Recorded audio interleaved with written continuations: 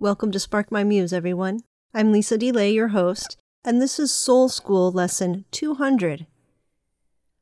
Today I'm coming to you on the cusp of many transitions. I dropped my youngest daughter off at college, and it feels like I'm entering into a new time in my life. Today was supposed to be a day when I would introduce you to Kat Armas, my Cuban friend originally from Miami, and her book, Abuelita Faith. Our conversation had a technical recording difficulty, which has made it impossible for me to bring you that. But we plan to meet up again in September, and I will bring you our conversation on her wonderful book, Abuelita Faith, which is out now, and I know you will enjoy it. Today I'm going to bring you something from theologian and philosopher Paul Tillich. He's considered usually an existential theologian from the mid-20th century. And he has some fascinating and even prophetic things to say about our time. He wrote this book, The Courage to Be, in 1952.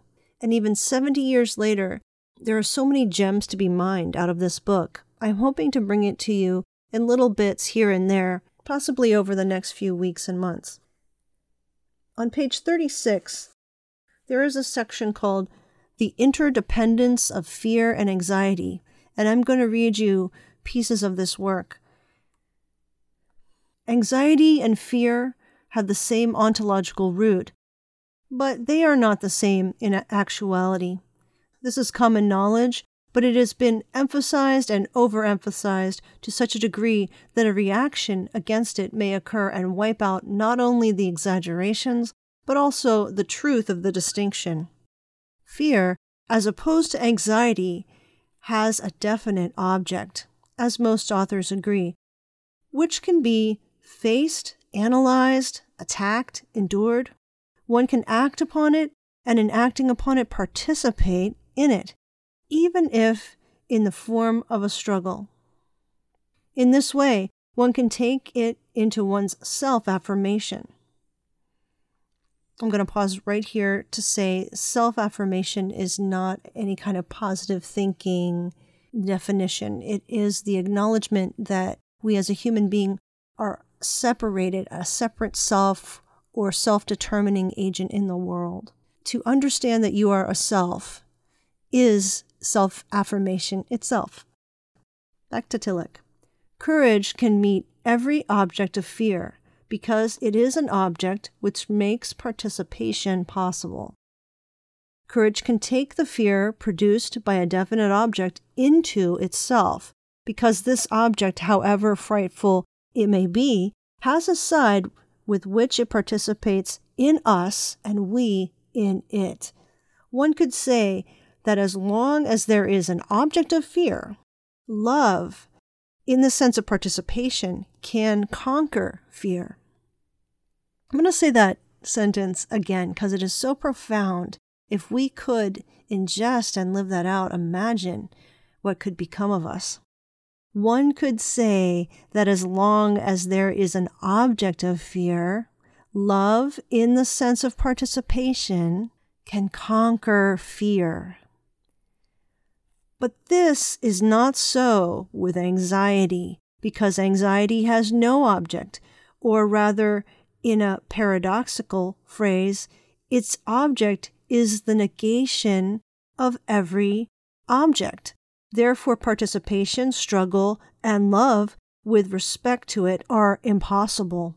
One who is in anxiety is, insofar as it is merely anxiety, delivered to it without help. Helplessness in the state of anxiety can be observed in animals and humans alike. It expresses itself in loss of direction, inadequate reactions, lack of intentionality, and being related to meaningful contents of knowledge or will. The reason for this sometimes striking behavior is the lack of an object on which the subject, in the state of anxiety, can concentrate. The only object is the threat itself, but not the source of the threat, because the source of the threat is nothingness. One might ask whether this threatening nothing is not the unknown, the indefinite possibility of an actual threat? Does not anxiety cease in the moment in which a known object of fear appears? Anxiety then would be fear of the unknown. But this is an insufficient explanation of anxiety, for there are innumerable realms of the unknown, different for each subject and faced without any anxiety. It is the unknown of a special type which is met with anxiety. It is the unknown which, by its very nature, cannot be known because it is non-being. Fear and anxiety are distinguished but not separated. They are immanent with each other. The sting of fear is anxiety, and anxiety strives toward fear. Fear is being afraid of something, a pain, a rejection by a person or a group, the loss of something or somebody, the moment of dying. But in the anticipation of the threat originating in these things, it is not the negativity itself which they will bring upon the subject that is frightening, but the anxiety about the possible implications of this negativity. The outstanding example, and more than an example, is the fear of dying. Insofar as it is fear, its object, is the anticipated event of being killed by sickness or an accident, and thereby suffering agony and the loss of everything, insofar as it is anxiety, its object, is the absolutely unknown, quote, after death, the non-being which remains non-being, even if it is filled with images of our present experience. The dreams in Hamlet's soliloquy To Be or Not to Be, which we may have after death, and which make cowards of us all, are frightful not because of their manifest content, but because of their power to symbolize the threat of nothingness, in religious terms of, quote, eternal death, unquote.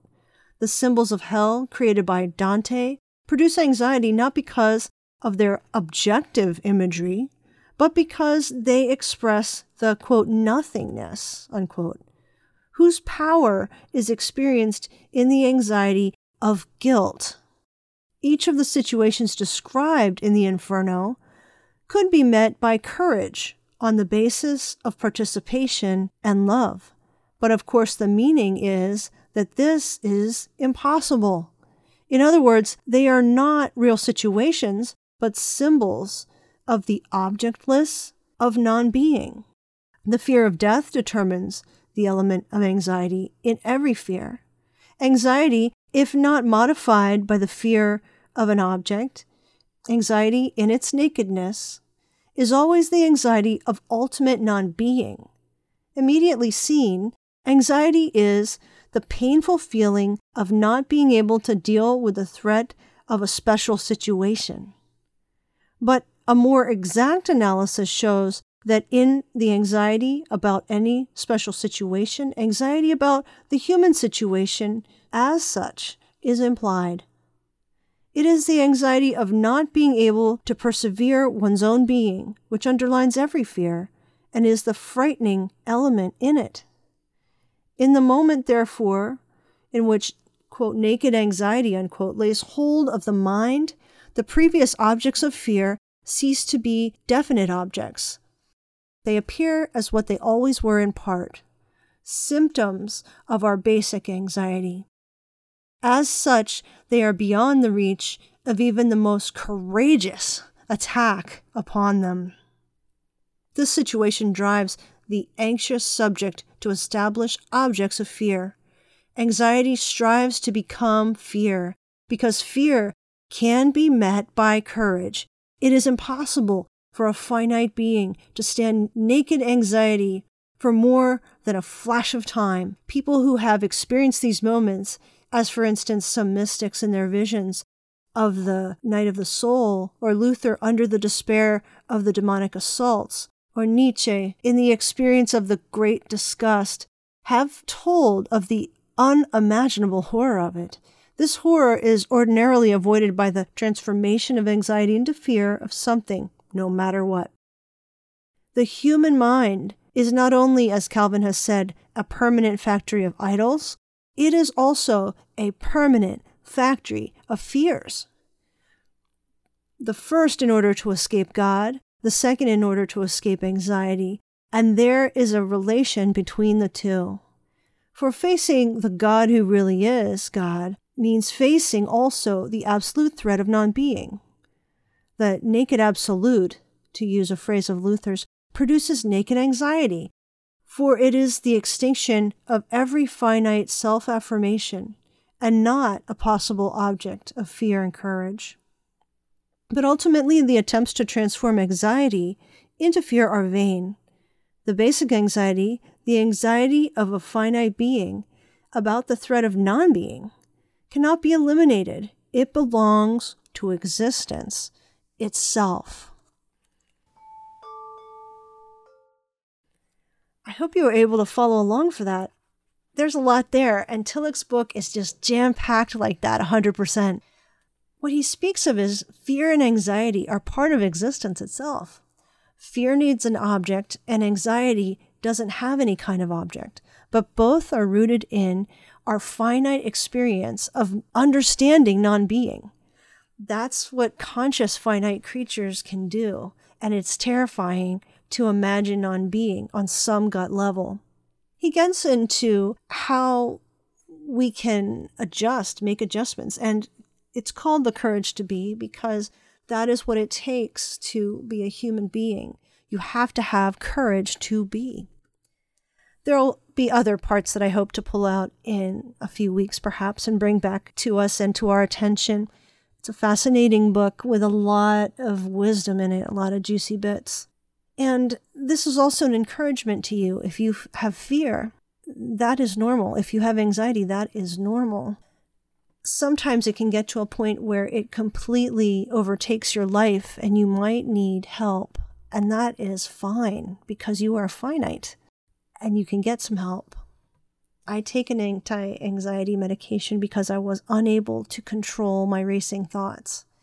And trauma unattended had brought me to that point, and I can function well because of it. I can bring you these things week after week because I have attended to those wounds and I have gone to therapy and I have taken my medicine. If I didn't do any of those things, I think I would be very, very entangled in anxiety. And it's precisely because it doesn't have an object. It's somewhat generalized, but my brain doesn't care if it's generalized or not. It will still be repetitive in its problem solving, attempting and trying to help me, attempting to figure it out and trying to help me. If you would like me to address anything specifically that I spoke about in this episode, perhaps on a following episode, if you have questions, they will probably be answered later in the book by Paul Tillich, and I can get to them if you have them. You can contact me from sparkmymuse.com on a contact form there. You can write to me. I really appreciate letters at P.O. Box 146, Cressona, Pennsylvania. That's Cressona, Pennsylvania, PA 17929. And I can read your question or get to your question on an upcoming episode. I ask that you will support this work. It really helps that you support the show either at patreon.com/sparkmymuse at once a month, a regular thing, whether it's $1 or $10 a month, or just the occasional blessing and gift that you might do, which you can find through Venmo at Lisa DeLay, or through PayPal, which is through the website. You can find that at sparkmymuse.com. Otherwise, I'm really scrimping to get these things out and to also pay the rest of the bills. We go through this together with our fears and our anxieties, the objects of our fears, and with the understanding of non-being. We travel through together, and we travel through better because we're together. And I'm wishing you blessing and peace, even though you might be fearful and afraid.